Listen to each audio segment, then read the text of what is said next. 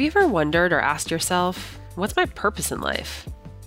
Over 6 immersive days at Date with Destiny, Tony Robbins can help you find the answer, providing you tools to shape your destiny and design the life of your dreams.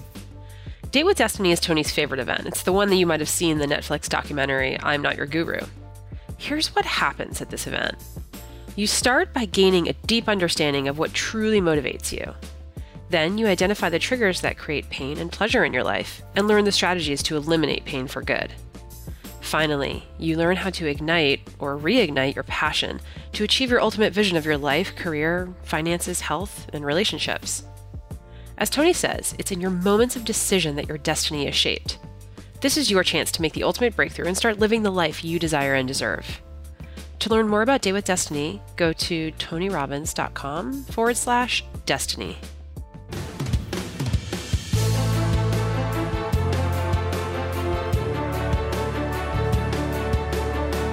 Be a man. Man up. Start acting like a man. These are things we hear all the time, in the locker room, in the media, in our own homes. We've been conditioned to adopt certain beliefs about what masculinity is, and we force it upon others and upon ourselves. But what has this cost us? Hey guys, it's Annie York, Editorial Director for Robbins Research International. In this episode, I'm sitting down with entrepreneur, performance coach, and host of a top-ranked podcast, Lewis Howes. By all accounts, Lewis had always fit the cultural ideal of what a masculine man should be. He was a two-sport All-American who went on to play football professionally. He built his podcast, The School of Greatness, into a global phenomenon. And he was becoming financially and professionally successful beyond his wildest dreams. But he soon realized that his whole identity was built on these misguided beliefs about what masculinity was. Dangerous, false ideas learned from teammates and coaches in locker rooms and stereotypes in the media. And like so many men, Lewis grew up to be angry, frustrated, and always chasing something that was never enough. So at 30 years old, Lewis began a personal journey to shed the many masks that he and so many other men wear, and to discover who he is at his core. He sought advice from some of the world's best psychologists, doctors, and household names like Tony Robbins, and he documented everything he learned in his latest book, The Mask of Masculinity: How Men Can Embrace Vulnerability, Create Strong Relationships, and Live Their Fullest Lives. We talk about the ultimate emptiness of the material mask and the man who chases wealth above all things. We discuss the cowering vulnerability that hides behind the stoic masks of men who never show real emotion, and the destructiveness of the invincible and aggressive masks worn by men who take insane risks or who can never back down from a fight. Lewis also opens up about his own struggles with the masks he's worn, and how he's learned to break through the walls that held him back so he could truly find himself, and ultimately, how he could find true happiness. Enjoy the episode. Lewis Howes, welcome to the Tony Robbins podcast. Thank you very much. I appreciate it. It's so exciting to have you on the show. Yeah. One of the reasons we were really excited about this is because your new book, The Mask of Masculinity, is something that we believe that everybody can benefit from, men and women. But to start off, I'm kind of wondering, you had this great book, The School of Greatness, and that had extraordinary success. But clearly this has been stewing with you for some time because now you're putting out this book, and we're sort of wondering, this is something that has sort of boiled to the surface. A lot of people are talking about masculinity and some of the inherent issues that we're having as a society with traditional concept of masculinity. But why now? Why did you decide to add your voice to this conversation and talk about your personal experience and share the learnings of everybody that you've been interviewing? Well, for 4 years ago, I finally opened up about a secret I'd had for my whole life, for 25 years, and I never told anyone, and that was being raped and sexually abused by a man when I was 5 that I didn't know. And for 25 years, I held on to that along with the anger, resentment, and frustration of, just being bullied as a kid, like I think most kids get. I was in the special needs classes I was dyslexic growing up, and I couldn't really comprehend or understand reading, writing, just any type of studies. It was really challenging for me. I was picked last a lot on sports teams. So all these things kind of boiled up. But I never told anyone about the sexual abuse until 4 years ago. And I had a moment in my life where I was going through a challenging breakup where it was kind of one of those 8-month breakups that you couldn't actually cut the cord. You just kept getting back together and breaking up. And one of those experiences, I didn't have the emotional capacity to leave, to end it, and to be alone. I felt like I couldn't find that intimacy somewhere else, and I was scared to lose it. And that, with a combination of just getting more angry a lot of times, I felt more and more defensive throughout the process of this relationship breaking up. I felt so guarded and defensive when people were saying things about me online, about my work. When I would play sports, I'd play a lot of pickup basketball. I just found myself constantly wanting to fight people. I was just always defensive, wanting to fight people, and I didn't understand why. And it was until one day I got in a pretty bad fight on the mean streets of West Hollywood, California, in a zero stakes basketball game. I lost it. I got in a really bad fight with someone I was guarding, ended up putting him in the hospital. He was okay, but we were both after each other, kind of going back and forth. And I just kind of snapped and lost it. And that was a big wake up call for me, where I was like, who am I? Why am I allowing my anger to get the best of me in something that doesn't matter? Even if it did matter, I shouldn't let my anger get the best of me. And why? I just didn't understand why. And the majority of the time, I was a loving, happy, joyful, passionate man. But for some reason, there were these things in intimate relationships and things when other men would, say things to me that would trigger me and just blow me off. That's when I started to discover and do a lot more work. I went to UPW. I went to other emotional intelligence workshops. And there was a workshop I went to where I finally opened up about being sexually abused. There was a moment after a few days of the workshop where we had covered a lot from our past and parents' challenges and relationship issues, and it was very vulnerable, and people were crying. And there was a moment where the trainer said, "Okay, we've covered everything from the past, and if there's something you haven't shared yet, we're moving forward in the future. So now is the time to talk about it and address it. Otherwise, forever hold your peace," type of moment. And I walked through in my mind. I was like, my parents getting divorced, I've addressed that, and them fighting all the time as a kid, me getting bullied and picked on and feeling stupid every single day in the special needs classes. My brother went to prison for 4.5 years when I was 8, so I didn't have friends during that time. And that time I was raped by a man, and I just kind of was walking through my mind, and I was like, oh, wait a minute. Why have I never addressed this ever to anyone in my life, this time of this sexual abuse? Why was I so ashamed of it? Why was I so embarrassed by it? Why was I so guilty that this had happened? And I just felt like I had to share in that moment at this workshop. And so I walked up in the front of the room. I didn't even raise my hand. I just stood up and walked to the front of the room. And here's the thing. I wasn't able to look anyone in the eyes. I stared down at the ground the whole time. And for the first time, walked through the moment step by step of that time when I was 5. And after that, I walked back to my seat, sat down, and it was like this eruption of tears that I have never experienced. It was just like I couldn't control my body. I couldn't control anything. And so grateful that these 2 unbelievable women were sitting on both sides of me. And they were just like holding me. They were crying. We were crying. I ran out of the room because I was just kind of like embarrassed. I was just like, no one's going to accept me. I feel miserable. I ran out of the room outside of this kind of hotel conference ballroom area into the outside to get some fresh air. And there was a wall, like a fence type of wall thing, just past a kind of a back street that I ran to and put my head against the wall, put my arm in my face because I was like embarrassed to look up. And I was just crying. And one of the most beautiful things that probably ever happened in my life was what happened next. And one by one, all the men of this workshop, there's about 50 people in the workshop, came up to me and looked me in the eyes with the most vulnerable, loving, energy and just continue to tell me things like, you're my hero. Like, you're my hero. I went through something when I was younger that I've never told anyone. People who didn't go through sexual abuse were just like, wow, I've been judging you. I've been thinking of you as a certain person, but that just takes so much courage. And I've never had the courage to share certain things about myself.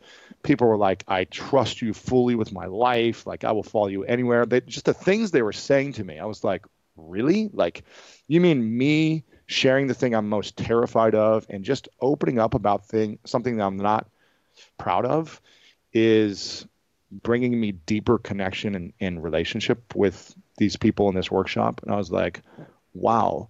So little by little, like, I went back into the room, and sorry, I'm taking a while to describe this, but I went back in the room, and it took me a while to kind of like feel okay. I was handling all these emotions. Thankfully, like, this group of people were supportive and, encouraging, and no one denied me connection. No one made fun of me. No one rejected me. No one told me I was less of a man. And I think I was always trying to defend my masculinity and defend my manhood from kind of a combination of all these experiences. It wasn't just the sexual abuse it was everything combined. And I started, people were like, you should share this with your family. And I was like, no way. Like, my mom will be horrified. My siblings will be, heartbroken. And I just realized little by little, like, I should share it with my family. And I started sharing it with my siblings and my mom. And yeah, it was challenging for them. But what I realized is, wow, they started opening up to me about so much that I didn't know about my own family. Like, each one of them, when I told them one by one, started revealing crazy stuff that they didn't feel comfortable with either. And it built a deeper relationship with my family. Then I started sharing with some close guy friends, some close girlfriends, one by one. Same thing happened. Like, I built deeper relationships. There was less judgment between us. There was less resentment, things like that, of stuff in the past. It was just like, wow, I see you. I get you. I'm here for you. Then my friends were like, you should share this, to your broader audience, like on your podcast. And this was about 4 years ago. And I was like, no way. I was like, there's no way I'm putting this out there to the world. I don't want to hurt anyone. Like, I don't want the world to really know about me. Like, it's okay for close friends and family, but if the world knew about me, my business would suffer, like all these other things that I was afraid of, right? After about 6 to 8 months, I just had more and more conversations with people kind of in my space, and female influencers like Glennon Doyle and Gabby Bernstein, and kind of that female, and Marianne Williamson, and just like spiritual leaders that I respected in the female space. And they were like, this is one of the most powerful things you'll ever do with your life, is share this story. Because sure, you've got, your athlete, you've got businesses, you've got your podcast, your books, all these things are, they're great. But if you want to make a real impact in the world, like, men are suffering so much. They feel like prisoners inside of their hearts from the pain, trauma, insecurities, fears, doubts, the things they're not able to share because of society's pressure or family or whatever it is, whatever their fears are. And so I leaned into that. I said, okay, I'm going to trust you guys. I'm going to do this. I'm going to share it on my podcast. And it was terrifying. It was terrifying for me to kind of share it. And I don't recommend anyone who's been through some type of past trauma to just like start opening up to the world about it. For me, I just felt like I had a responsibility, because I've never seen a tall, white, male, jock, football player, business person openly talk about it. I just, maybe I've seen it in the past, I just can't remember it being this like common thing. And I realized I get to set an example and start talking about this. So I talked about it on my podcast about 4 years ago. And for weeks, it was crazy and unbelievable experience at the same time. Because for weeks, I was getting hundreds of emails from men who were writing essays about the time they were sexually abused, about way worse stuff than I went through. I mean, the stuff that I went through looked like a PG-rated movie compared to the emails I was getting from these men. And it was so saddening to me. But so many of them continue to tell me, thank you for giving me permission, because I've been married for 20 years. My wife doesn't know. My kids don't know. No one knows. And I've never known how to handle it. I've never known how to communicate it. I've never known how to express it, how to address it, how to deal with it. And so these things come up where we wear certain masks. Through the research of this, I was like, okay, let me learn more about this, because I don't know. I just know my own experience. So I started researching and interviewing psychologists who work with young boys to teen boys to adult men. And I started asking them these questions like, why do men wear masks? Why do men feel like we have to project our masculinity into the world with relationships, business, career, family? Why do certain men drive to conquer every woman in the world? Why are some men aggressive? Why are some men leading with humor in every situation, even when it's not appropriate? Why do men show no emotion at all? I just started asking these questions. Why do men have to feel like they're the smartest people in the world and they're always right and everyone else is wrong? Why do they have to win at all costs? I just started asking these questions. And then the research was just blowing my mind about how 1 in 6 men have been sexually abused, and how men commit way more suicide and suicide attempts than women. And it just started to add up for me that through my own personal experience, I started to realize that, wow, so many men are suffering, just like I've been suffering inside my whole life. Even though I have fun, I'm joyful, I'm expressive, there was always this aggressiveness, this resentment, this unforgiving nature that I had inside that I couldn't figure out what it was. I couldn't figure out like how to actually feel fulfillment. Every time I achieved my athletic goals, my financial goals, whatever it may be, achievements, it never felt fulfilling. It was like I'm still not enough, and I need to go prove to the world that I'm man enough or worthy enough of their love and attention. So I would go strive for bigger goals. And the pattern would continue. And I was like, why am I frustrated? Why am I angry? Why am I unhappy in these moments when everyone else is like saying, wow, you've got it, Lewis. You've made it. You hit the New York Times list. You've made millions of dollars. You were a professional football player. You've got the life. But for me inside, it was like, but I'm suffering and I don't know why. And so I realized that this, for me, to bring a long story to a close, I realized that this was the most impactful part of my journey as an adult, was opening up about my insecurities, my fears, my past traumas that I didn't want anyone to know. And when I finally took off these masks that I was living with and revealed myself and just said, here's who I am to the world, it was like the world accepted me. And what do you know? My business took off. My relationships took off. My connections with my family took off. Everything took off. And it's been a 4-year journey of constantly recognizing when my masks come back on and being aware of it and constantly making mistakes. It's not like it just is all better overnight. It's a journey. And that's why I wrote the book for myself first. But it's been the most meaningful thing to start to understand how to process emotions differently, with more emotional intelligence, with more, I think what Tony calls it, emotional fitness, and having that capacity to express yourself, whether it be through journaling, through talking, through just screaming it out or crying it out, whatever it may be.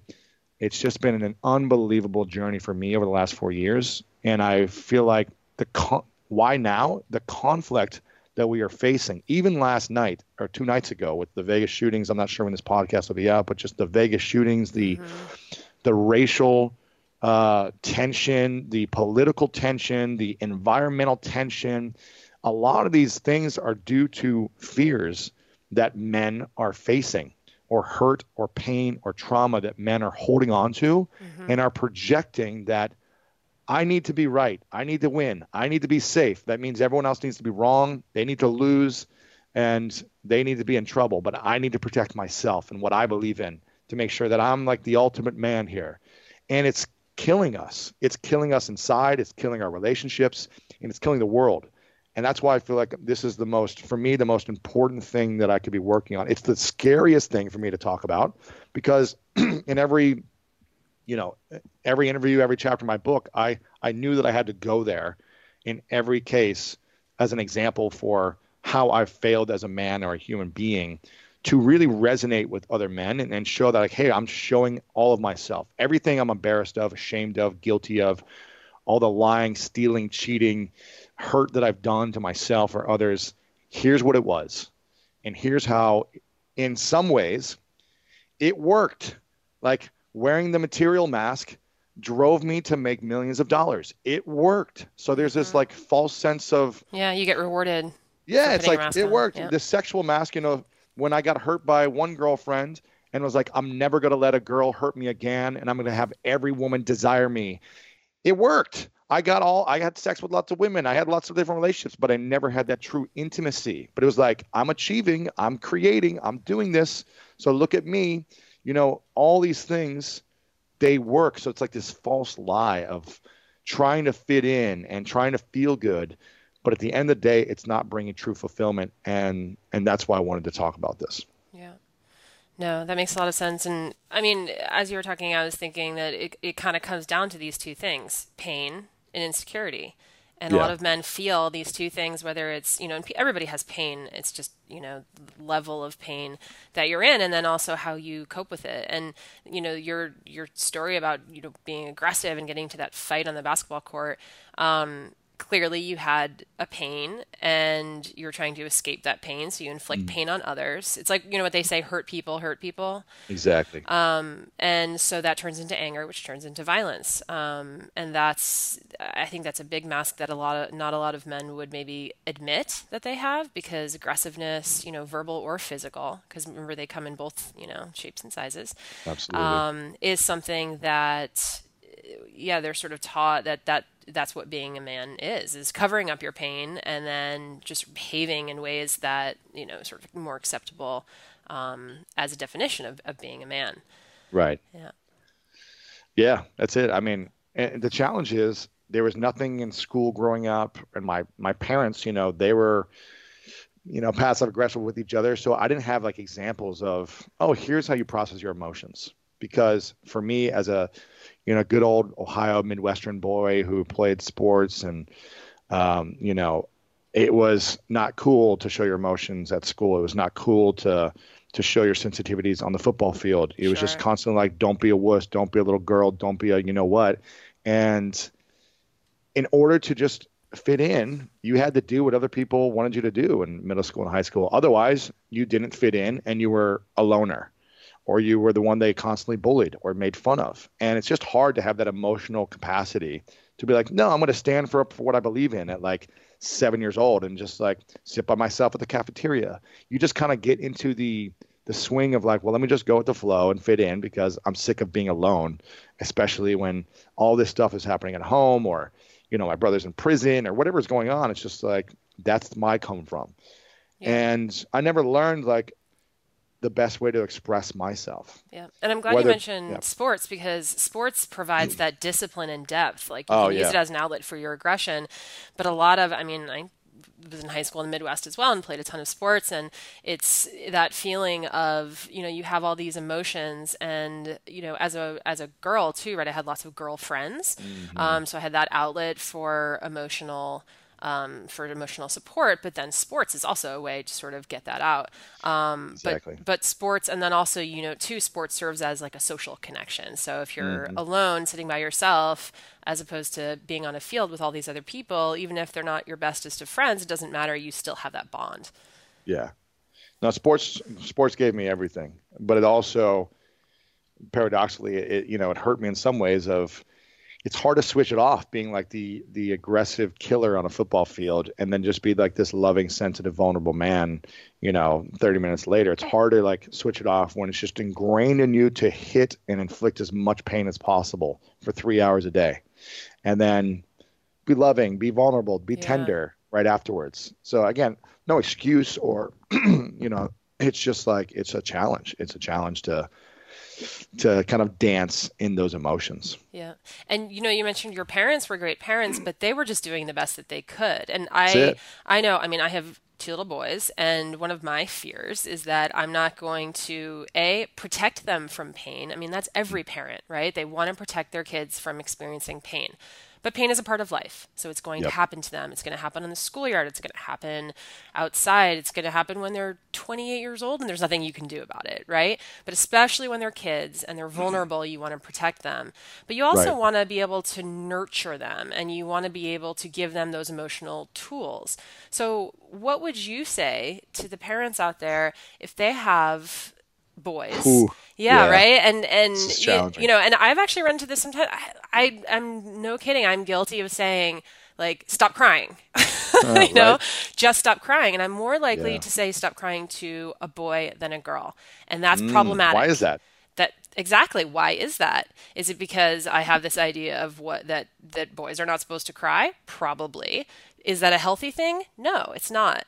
But it's so ingrained in us. So, you know, what would you say to parents who are sort of, you know, fathers and mothers who are looking at their kids and thinking, you know, I don't want them to be in therapy Mhm. years down the road. I don't want them to have to feel like they have to put on these masks to cover up their pain or their insecurity or whatever it is. Yeah, I think it's first being aware of like your language and your energy towards the young boys in your family, because I mean, I was probably one of the most sensitive kids. Like I was just as sensitive as any young girl, maybe even more so. I cried all the time as an early kid. I remember just always feeling like alone, and I was the youngest of four, and I felt like no one, wanted me. Kind of the similar things that probably all uh, last childs feel, right? I just felt like Yeah. I was by myself. I was like too young to get it from any of my older siblings or whatever. Yeah. And Can I ask you something? Because Tony yeah, that would completely ask this question. So, out of between your father and your mother, whose attention and love and care did you crave the most? Like, who were you always trying to please and gravitate toward? you know, to be honest, I'm not even sure, to be honest, because I would think I was just like wanted anyone's attention. I was just like, You're like, hey, look at I me. just, I just wanted anyone's attention. I wouldn't remember. I remember like 5, 6, 7 years old. I would wake up in the middle of the night screaming, crying, like crying for my mom. So I would wake up and like cry for my mom, and I wouldn't stop screaming and crying until she would come and sleep next to me. Like that was, vividly remember that.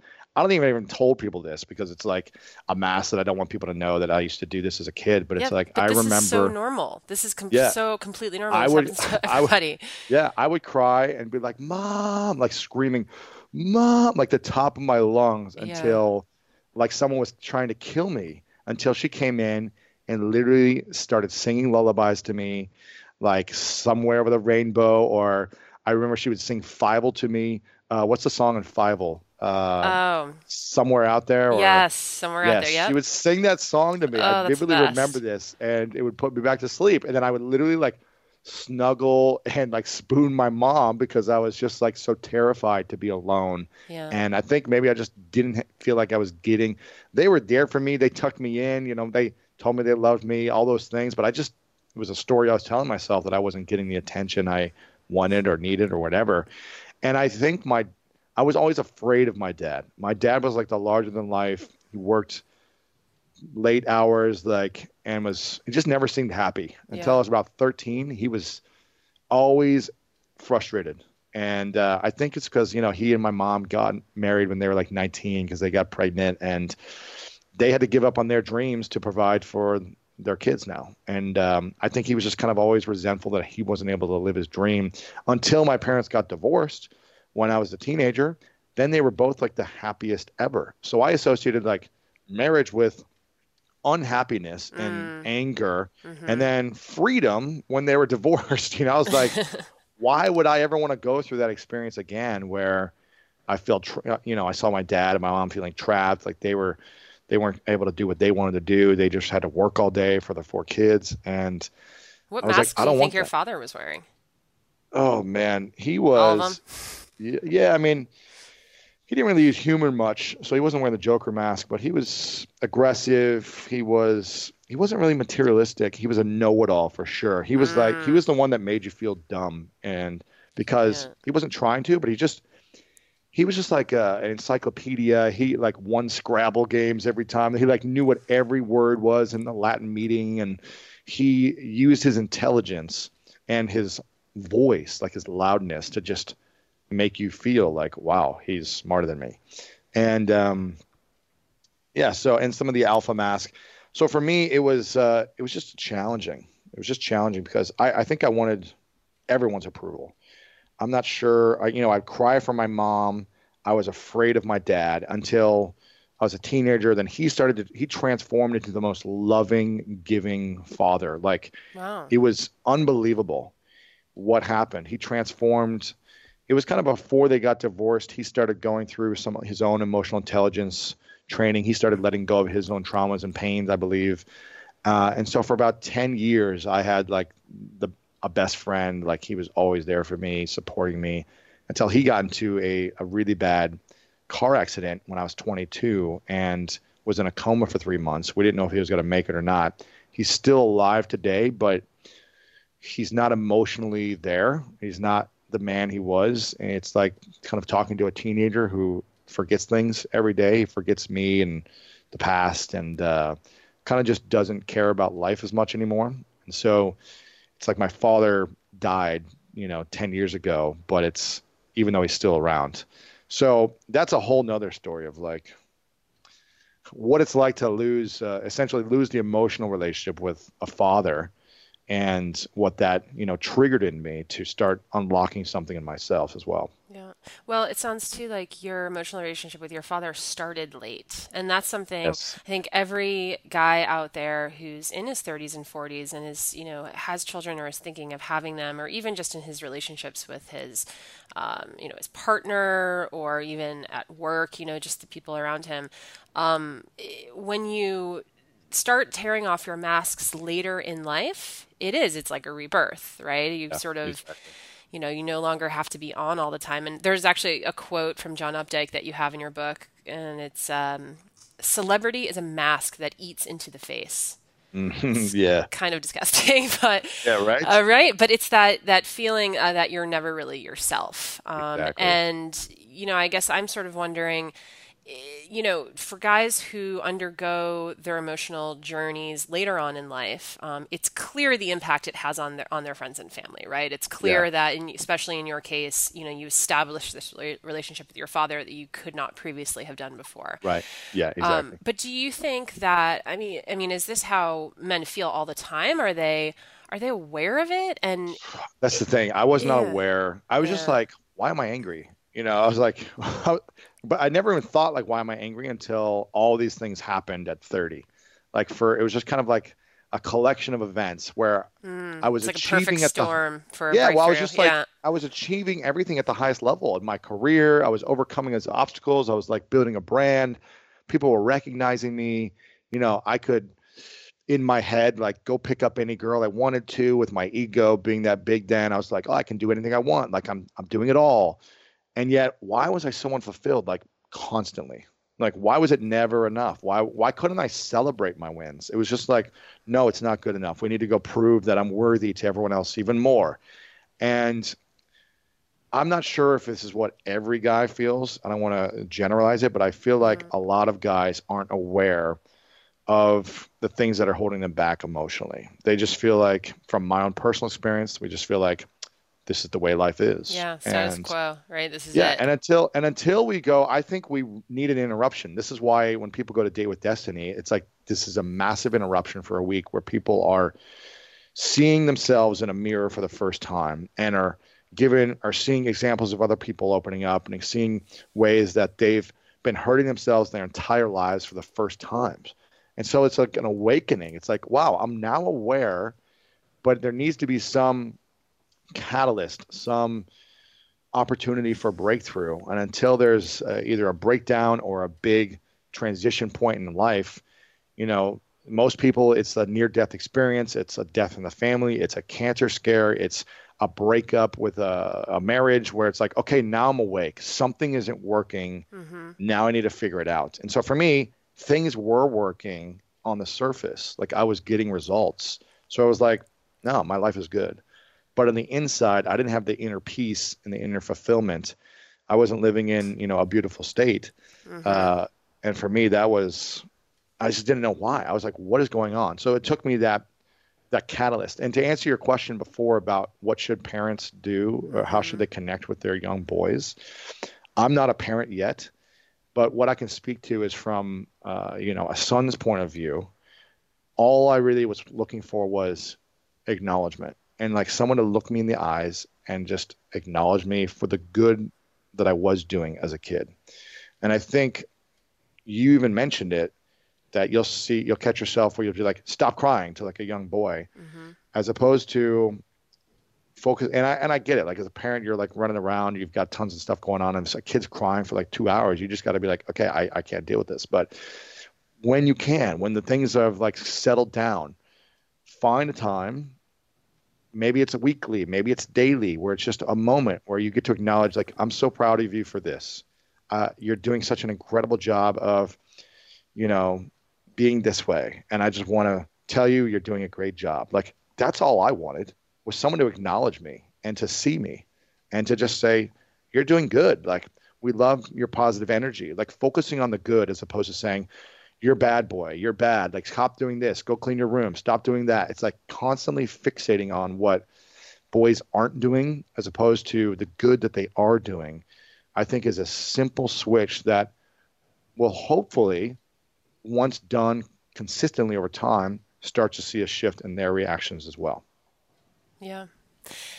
And it's interesting because there's also this idea of actively not acknowledging the things Mm. that society acknowledges as being very Yes. masculine, like being Yeah. You're such a brave strong young or boy. yeah, being strong or yeah, you're so smart, you know how to do that. I don't know how to do that.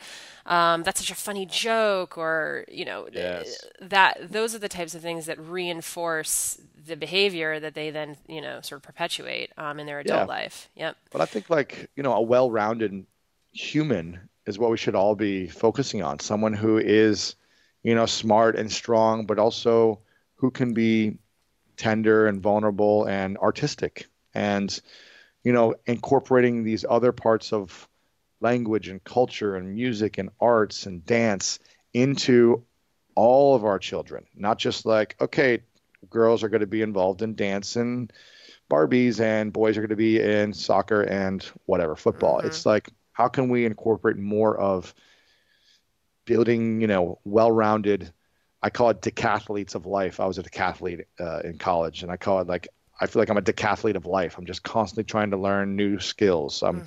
playing guitar, salsa dancing, learning Spanish. I'm just trying to learn different things that normally a guy that looks like me, you wouldn't think would learn.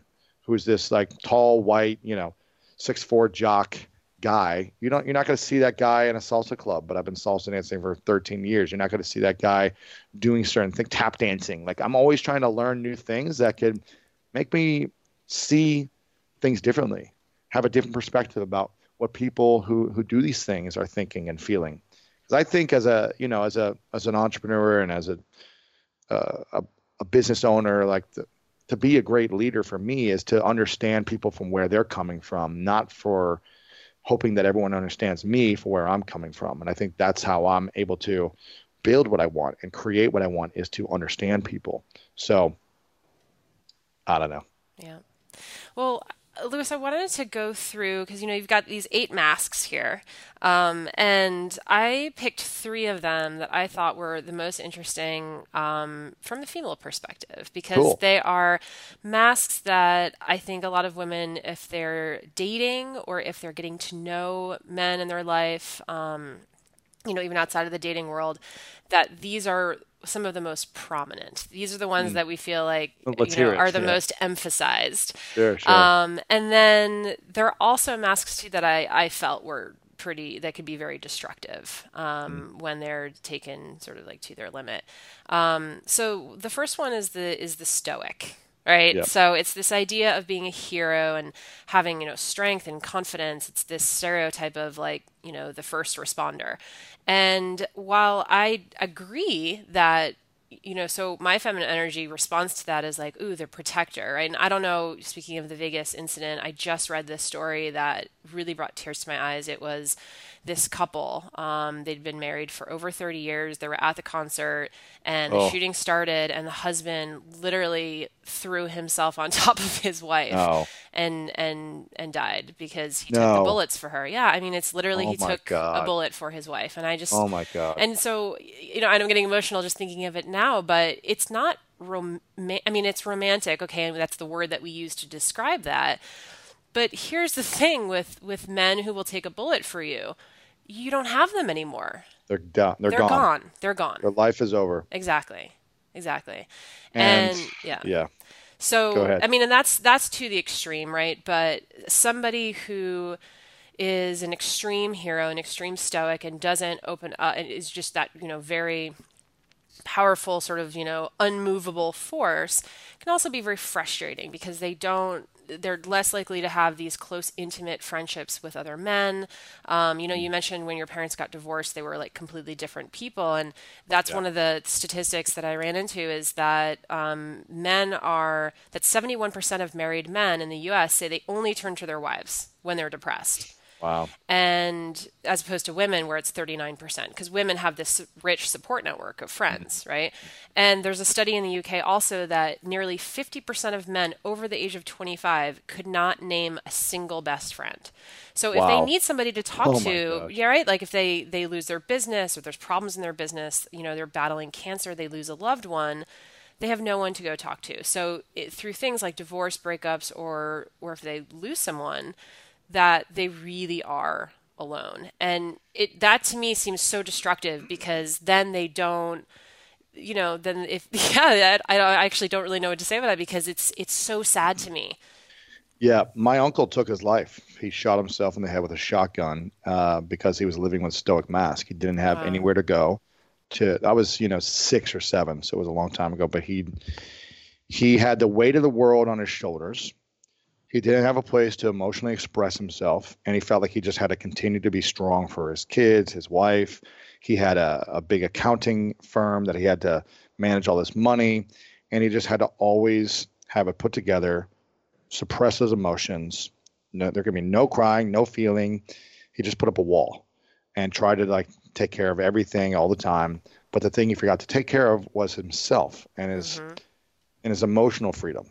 And one day he couldn't take it anymore. So he said, I don't know how to process these emotions or these feelings or whatever he was saying to himself. And he said, the weight is too much for me to carry. Boom, I'm dead. And this is the reason why a lot of men, commit suicide. They don't feel like they have a place to emotionally talk to where someone can see them and listen to them and accept them and acknowledge them. And this is why, the studies are true. A lot of men don't have these best friends they can talk about. Or women, it sounds like, from my understanding, you are constantly expressing feelings with other girlfriends and Oh, have lots yes. of good best friends. And so it's It like never on a stops. daily basis, you're expressing, you're verbalizing, you're communicating, you're releasing, and you don't feel like you have to wear the weight on your shoulders alone. Like you can share it with other girlfriends and talk about it. Yeah, we're And very men, self-aware of yeah, our own wellness as well. I mean, sometimes yeah, I think there are some instances too where you see women self-sacrificing. But then you can go online and read all the mommy yeah, blogs like oh how important it is to take care of yourself before you take care of your family. And with guys, every woman wants to feel taken care of. That's true, but we want a guy who can take care of us, but can also take care of himself. yeah, Right? So exactly. yeah. And here's what I talk about the Stoic mask. If the Stoic mask is something that resonates with a man listening right now, or to a woman who's with a man or a father or brother or son who wears a Stoic mask, what you can expect is what you're are suppressing is creating disease of the heart, the mind, and the soul. And you need to clear this by exposing what you're covering up to the light of openness, honesty, and vulnerability. But if you're essentially a heart attack waiting to happen. If you are living with a Hmm. Stoic mask, you're creating disease within your heart, and there's zero emotional freedom. You're a prisoner to your feelings. And once we take off the mask, it's like a weight is off your shoulders. You can have deeper relationships with both men and women. You can start to heal. You can have a healthier heart because I can guarantee your heart is probably palpitating a lot if you live with a Stoic mask. You have the permission to feel finally, and you can finally feel that acceptance and a belonging and not just feel like you're this man on an island trying to take care of it and no one can understand you. So that's the challenge is like, yes, it seems romantic to, cover up your wife, and who knows what that situation was. Yeah. Maybe it was such a split second that nothing can happen. But like, what's the other option? Can you run and hide to like safe place where you both live, where you both win, as opposed to Yeah. something else, metaphorically speaking. Or even, on a, everyday level too, you mentioned that guys who have the Stoic mask are heart attacks waiting to happen. Well, you Yes. don't have to take a bullet to pass away Yeah. early, right? I mean, Yeah. there are a lot of women who become widowed at a younger age because the guy just kind of worked himself to death or was just carrying all of this stress. And probably all in the name for his family too, right? I mean, Exactly. it's not a selfish thing. He's probably thinking, okay, I need to provide and I need to handle this stress on my own. I don't want to put this burden on my family, but then ultimately it ends up becoming the ultimate burden, you know? Exactly. Exactly. Yeah. So that's a very intense one. Let's Yeah, move very, on to one very that, intense. Yes. Heart yes. attacks waiting to Yeah. happen. Whew. Yes. This next one I think is also fairly universal and it comes in various Before, degrees. Oh actually, yeah. actually, sorry, I don't want to Mm-hmm. interrupt you, but Sure. before we go on to the next one, I Yeah. wanted to make something clear Yep. that I think, from my personal experience and the men that I've talked to, the reason why some of these men, if you're a woman listening, yes, each human being has responsibility for their actions, their decisions, everything. But just to let you know, women, that men are easily influenced by the women they're attracted to in a relationship as well. Mm. So I think it's mindful for you to be aware of the actual influence and impact you have on the men in your life. Because a lot of times men just want to please women to make women happy. And when they're not happy, they want to shift in a way to like figure out a way to make them happy, sometimes to their own detriment. So um, when a woman tells a man, just for an example, when a woman says, I wish you were more sensitive and I wish you opened up and I wish you would share with me these things and I wish you were more vulnerable in these moments and how come you never open up? And then when the man starts to do that and the woman says, well, I just need you to be strong in this moment for me right now. I need you to be put together because you Mm. can't be falling apart right now because I don't know what's happening in Mm-hmm. my life. And I just need you to be strong and I can't deal with this right now. So you need to show up strong and freak out. And then the guy's like, you just told me Yeah. you wanted me to open up 3 days ago. Yep. Now I'm scared about something and I want to talk to you about it. And you're flipping out on me like I've got to be always put together. So what the guy's probably hearing is like, okay, I can never show emotion. I need to always be put together. I need to always be strong for her because that one time I did, she didn't like me. She didn't want to have sex with me. She didn't, whatever it is that happened. And that's the challenge where I think men want to express themselves.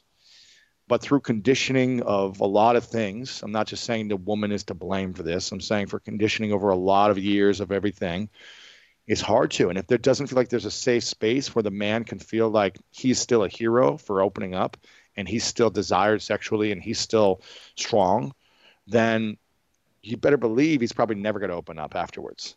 Yeah. So I think it's something to be mindful for women who are either in relationship or you're with your brother or your father or whatever it may be, is to be mindful. If you want someone to be open and sensitive and vulnerable with you, then acknowledge them for that. Don't make them wrong for it. Yeah. I'm so glad that you made that point clear because I completely agree. It's definitely on the responsibility also of women to be mindful of the way that they communicate. And I think sometimes, because I'll give you my perspective, sometimes if we don't get an immediate gratification and if their behavior doesn't shift immediately, we Yeah. think they're just not listening to us. Uh-huh. So if it manifests itself a few days later, we've already forgotten.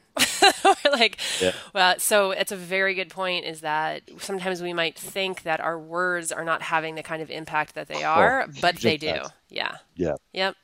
Yep. Okay, so the next one is material. So this is interesting because it is evolutionary, right? So going back in our early, years, it was the person with the most resources who was the most attractive, the most important, the most powerful, the most manly. And you lay this out in your Ty Lopez example, which I thought was brilliant, because it's something that a lot of people look at and feel it's very polarizing. We'll put it that way, and I'll let Mhm. you explain it. Yep. Yeah. But I love that the conclusion really that you drew at the end of that chapter was that if all people see is your money, then they don't see your ideas. They don't see your real Yeah. value. They're sort of money casts this shadow over who you are as an individual.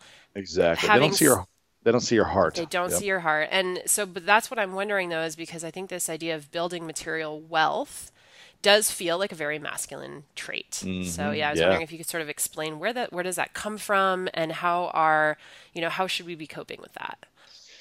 Yeah. I mean, listen, again, for me, when I was broke on my sister's couch, 8 years ago, I was sick and tired for that year and a half of having zero money, relying on my sister to feed me, to house me, and just feeling like a worthless man.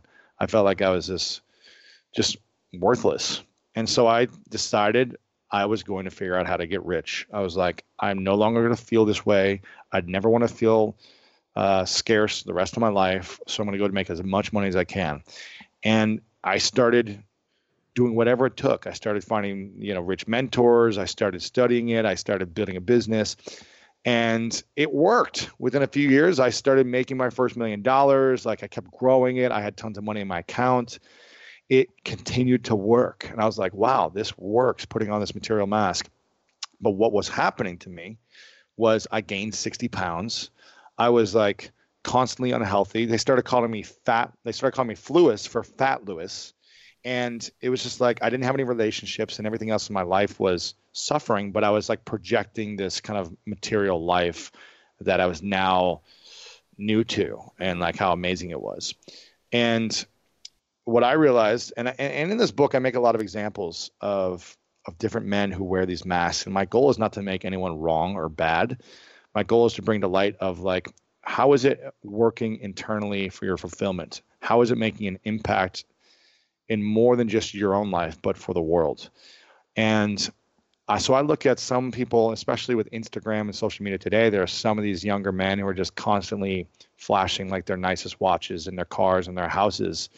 And you're attracting people based on what you're putting out there. And if people are attracted to you based on those things you're putting out there, and that's where they want to spend time with you, then they probably don't care as much about how thoughtful you are, how kind you are, your heart, how giving you are, how generous you are. They're more attracted to those material things. And so I think it's just to be mindful and aware. And listen, I'll post when I'm like flying first class or that I'm on a, private jet with Tony, and I'll post these things and talk about like the nice things that I have in my life or whatever. But it's not like a constant daily thing. And it's not coming from a place of look at how much money I have. It's coming from a place of like, hey, this is just my lifestyle right now. And let me find a way to bring some meaning or inspiration behind something. So when I'm focused on the material mask in an unfulfilling way of giving back and living a life of service and on a vision towards my life, I just feel very unfulfilled. And the money was never enough. I was like, I need to make more. I need to make more. I was like, how much more do I need now? I'm like a 23-year-old kid, 24-year-old kid in Ohio. Like I didn't need more money. I was just afraid that if I was broke again, that people wouldn't love me or accept me. And it's kind of like, I think about those material mask men. If they lost all their money, would the friends leave as well? Or would the friends still be there for them? And did they attract friends in the wrong way? And did they come to their house and driving their Lamborghinis with them because they're driven by the material mask as well, or because they care about who you are as a person? So that's just something to be mindful of. Yeah. That works for females too, because I remember also being sort of taught by my parents at a young age. It's like if you attract if your friends, because I had a friend who had a pool, and I was like, oh, everybody's always going over to her house for the pool parties and Uh-huh. everything. So I think that's a pretty She universal. was cool because she had Yeah, the pool, and she was like exactly. desirable because she had the money. But then if Yeah, she but if didn't the have the pool goes pool, away, right, would you what's the guys all go value? hang out with her? Exactly. No, we Or was she wouldn't. like a mean girl that actually like made fun of everyone at her pool Yeah, and she was kind of a made mean everyone feel girl. like, yeah, it made everyone feel like crap, as opposed to like just this generous giving soul that Yep. you're like, I want to hang out with you even if you have nothing. Yep. And I think that's where it comes down to. It's like if we're building wealth to have friends and to like show our worth to the world, yet we have zero self-worth and zero value to give besides the money and material things, then when that stuff's gone, like I don't know. I just don't Yeah. know many people that would stick around for that. Yep. So, Lewis, last one is well, I'll start this with a little story. So, there was somebody at work who went on a date with a guy, and we all asked her the next day, "How was your date?" And she said, Mm. it was tricky because usually, like I'm the one who does quite a bit of talking, and I enjoy listening a lot." And she's like, "But it's such a clear delineation. There are dates I've been on where the person's talking, and I feel like they're really opening up to me, and they're telling me about who they are, and it's not like they're telling me their resume, right? Like they give real Yeah. emotional experience to the date." She said, "But this one, man, like I just felt like he was mansplaining himself, and not mansplaining like how to do certain things. He was like mansplaining himself. Mhm. Like, let me tell you about me and Yes. more about me, and you probably don't understand me, but I'm going to explain it Hmm. to you very carefully about me." And so I was thinking about, sort of this idea that you bring up in your chapter on the know-it-all, Yes. about how there's a reason, and Mike Rowe had told you this, there's a reason why people have two ears and one mouth. You should be Yeah, exactly. listening, twice as Yeah, much as you're talking. But exactly. there was an interesting part too where you say, guys, directions are for pansies, and you always have to act like you know what to do. And I actually even ran into this myself. Like I was trying to figure out how to do something. My friend's like, there's YouTube tutorials on that. Like, I'm just going to watch one and Right. I'll figure out how to do it. I'm like, all right, that's fine. But there is something to be said about admitting that you don't know what you're doing. Right. And, you use the example of James Altucher as well, and admitting failure, and how successful people know how little they know. Yeah. So, yeah, I was sort of wondering, what's been your experience with this, and what would you sort of tell guys too who think, well, I like knowing what to do, and I want to be able to talk on dates and not Right. feel like getting critiqued for explaining too much. Exactly. Well, here's the thing. I mean, if you're always projecting that you have the answers for everything and you're the smartest at everything, I just feel like it's really hard to relate to that person. It's hard to connect to that person. It's hard to feel comfortable and safe around that person. So if you want to build an intimate relationship, you'll make other people right as well. You'll make other people feel heard as well, as opposed to you having to constantly mansplain yourself and like always answer first and always have the answer and talk about being right constantly or what you went, where you went to school constantly. It's like, okay, but Mm, what's inside your heart? yeah. Like, who cares how many degrees you have? Who cares like that you read everything in the news this morning and you're trying to tell me all the facts of everything all the time? Like, I've got Google. I don't need you to be the encyclopedia. And I think again, it's if it comes from a place of needing to prove, if it's like a consistent thing every single day, this is how you show up. Then why? Why do we feel like we need to do that? Why do we feel like we need to constantly prove that we're smart, that we're smarter than others, that we're worthy because we have this intelligence? Again, the reason I love Google is you don't have to know it all anymore. You can search, and so we don't Mm, have to put this emphasis on like I have all the facts. Why not, instead of being the richest person or the smartest person in the world, have the biggest heart? Because so many people are focused on being the know-it-all or being the athlete or being the material person. A lot of people are focused on wanting to become the king or queen of diamonds. But what the world really needs is more king or queens of hearts. mm, And that's how we build meaningful, intimate, powerful relationships. That's how things start to heal. But when someone comes from a small place of like, I know the answer, I'm always right, then they start to lie and they actually make up stuff all the time. They'll start to eventually like be like, nope, I'm right on this, but they're not right. They get in such a delusional place of like power that they can just, well, I've been right most of the time, so I'm probably right here as well. That sometimes that's what we see in our political leader, where it's just like, nope, this is the truth. I'm mhm. right. It's like, okay, you're making everyone else wrong by having this mentality. And it doesn't build relationship. It doesn't build trust. It doesn't build community. It disconnects you from the world when a man does that.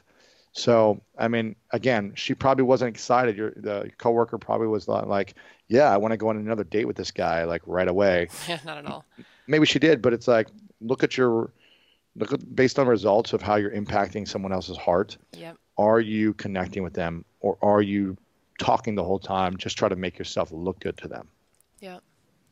So, what are some of the, based on these three, and then some of the other masks that you've been able to remove? I wonder if you could sort of tell our audience like what's waiting for them on the other side, like Oh because my it's gosh. painful, right? Taking them off is painful. Acknowledging, removing, but what? How do you feel different now that you've sort of completed this journey? I mean, each mask has its own benefit when you take it off of what you've been missing out on and what's available for you. But essentially, at the end of it, it's freedom. Freedom is available for you at the other side when you take off a mask. And listen, I still wear masks today, even though I'm talking about this. It's like they come on, I get triggered, I get defensive. So it's not like I've arrived at this perfect man or something. It's just I'm so much more mindful when it happens, and I just take a moment, I breathe, I evaluate, I journal, I step outside, and then I take it off and come back into the moment and realize what's available. And it's for me, it's freedom and inner peace and feeling worthy enough, feeling like you matter, having inner peace, feeling fulfillment in your life. Those are a lot of the things that men are missing at the core. Obviously, at different masters, feeling satisfaction with your achievements when in the material mask, feeling worthiness, having more gratitude in your life, because usually when they're driven to make more money, they're not grateful for what they have, so it's constantly needing to make more. And but at the end of the day, it's freedom, inner peace, self-worth. That's so interesting you say freedom because that is a big part of Tony Robbins's Date with Destiny event where Mm. we talk about masculine and feminine energies. And then, I mean, I won't give it away because everybody who has gone to Date with Destiny, this is like a culminating moment. But there is a moment at the end of the day where he talks about relationships where he plays a clip from a famous movie where people yell, Frida. Yeah, Freedom. there you go. See, you said it, not me. And it is so unbelievably powerful hearing every guy in the room Wow. shout that because it makes you realize that is ultimately what is at the core of all of that masculine energy. It's freedom. Mm. And I can tell you from a female perspective that women often can feel threatened by that. Like Ooh. we're turned on by it. It was interesting too because you look around the room and you see all the women like going, "Oh my God." but but it's a little bit scary. Intimidating too. Like freedom. What does he Mhm. have the freedom to do now? Yeah. Yeah, right. But that's interesting because those three things, though, it sounds like that's your new definition of masculinity: freedom, inner peace, fulfillment, Yeah. I mean, also, I mean, my and my worthiness. definition of masculinity is Yeah. is living a life of service. Mm, And I think when you have that inner peace, that freedom, that fulfillment, you can fully go out and stop thinking about yourself and like what you're not getting and who's not acknowledging you and all these things, or you don't have to be worried about people judging you anymore. You just say, I'm here to serve. I'm here to serve in my relationship, in my business, in my career. I'm here to serve with my family. I'm here to serve all of humanity and the world. I'm here to serve the environment. And most importantly, I'm here to serve and be in service to myself and the inner child that's been hurt and to the adult that's hurt, and make sure that I'm constantly taking time for myself to feel, to develop more confidence, to develop self worthiness, all these things. Not just saying, okay, and this is what happens. I see this with a lot of women actually, where they're like, well, I've got too much going on. I've got responsibilities in my life with everyone else, my kids, my husband, hmm this, work, career, that I never take care of myself. So I'm 70 pounds overweight and I eat like crap and I have zero Yeah. I inner lost joy. touch with my friends. Yeah. Yeah. And I've Yeah. lost my sexuality and all these things Yeah. but I'm living a life of service. I'm constantly give, give, give, give, Yeah. give. That's called martyrdom and it doesn't serve anyone. Exactly. Yeah. And if you don't have 2 hours a day to take care of yourself or do something to like, feel good and move your body and eat well and have those rich, meaningful conversations with friends and family, because you're like, well, I just don't have time. then you don't have a life. If you don't have at least an hour, 2 hours a day out of 24 hours for yourself. So it's just about carving that out and making sure that we're just really clear on living a life of service as men, but also making sure we're healing the things inside of us that need the most healing. Yeah. Well, everyone listening, this new book from Lewis Howes, it's called The Mask of Masculinity, How Men Can Embrace Vulnerability, Create Strong Relationships, and Live Their Fullest Lives. And you just got a little bit of a taste of what is in this book, but there are 9 Tastes masks. And he goes through them very thoroughly, and it's really fascinating sort of learning about all these different facets of what we sort of have created as this, masculine construct. So it's really interesting. So pick that up.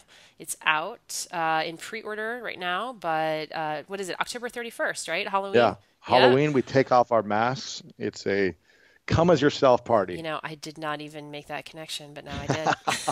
That's great. Yeah. All right. Well, thanks, Lewis, so much for being on the podcast. Thank you so very much. The Tony Robbins Podcast is directed and hosted by Tony Robbins and Mary Buckheit. Annie Org is our editorial director and occasional host. The podcast is produced by Carrie Song and Tyler Culbertson. Jamie Carvajal and Adriel De La Torre are our digital editors. Special thanks to Diane Adcock for her creative review. Copyright Robbins Research International.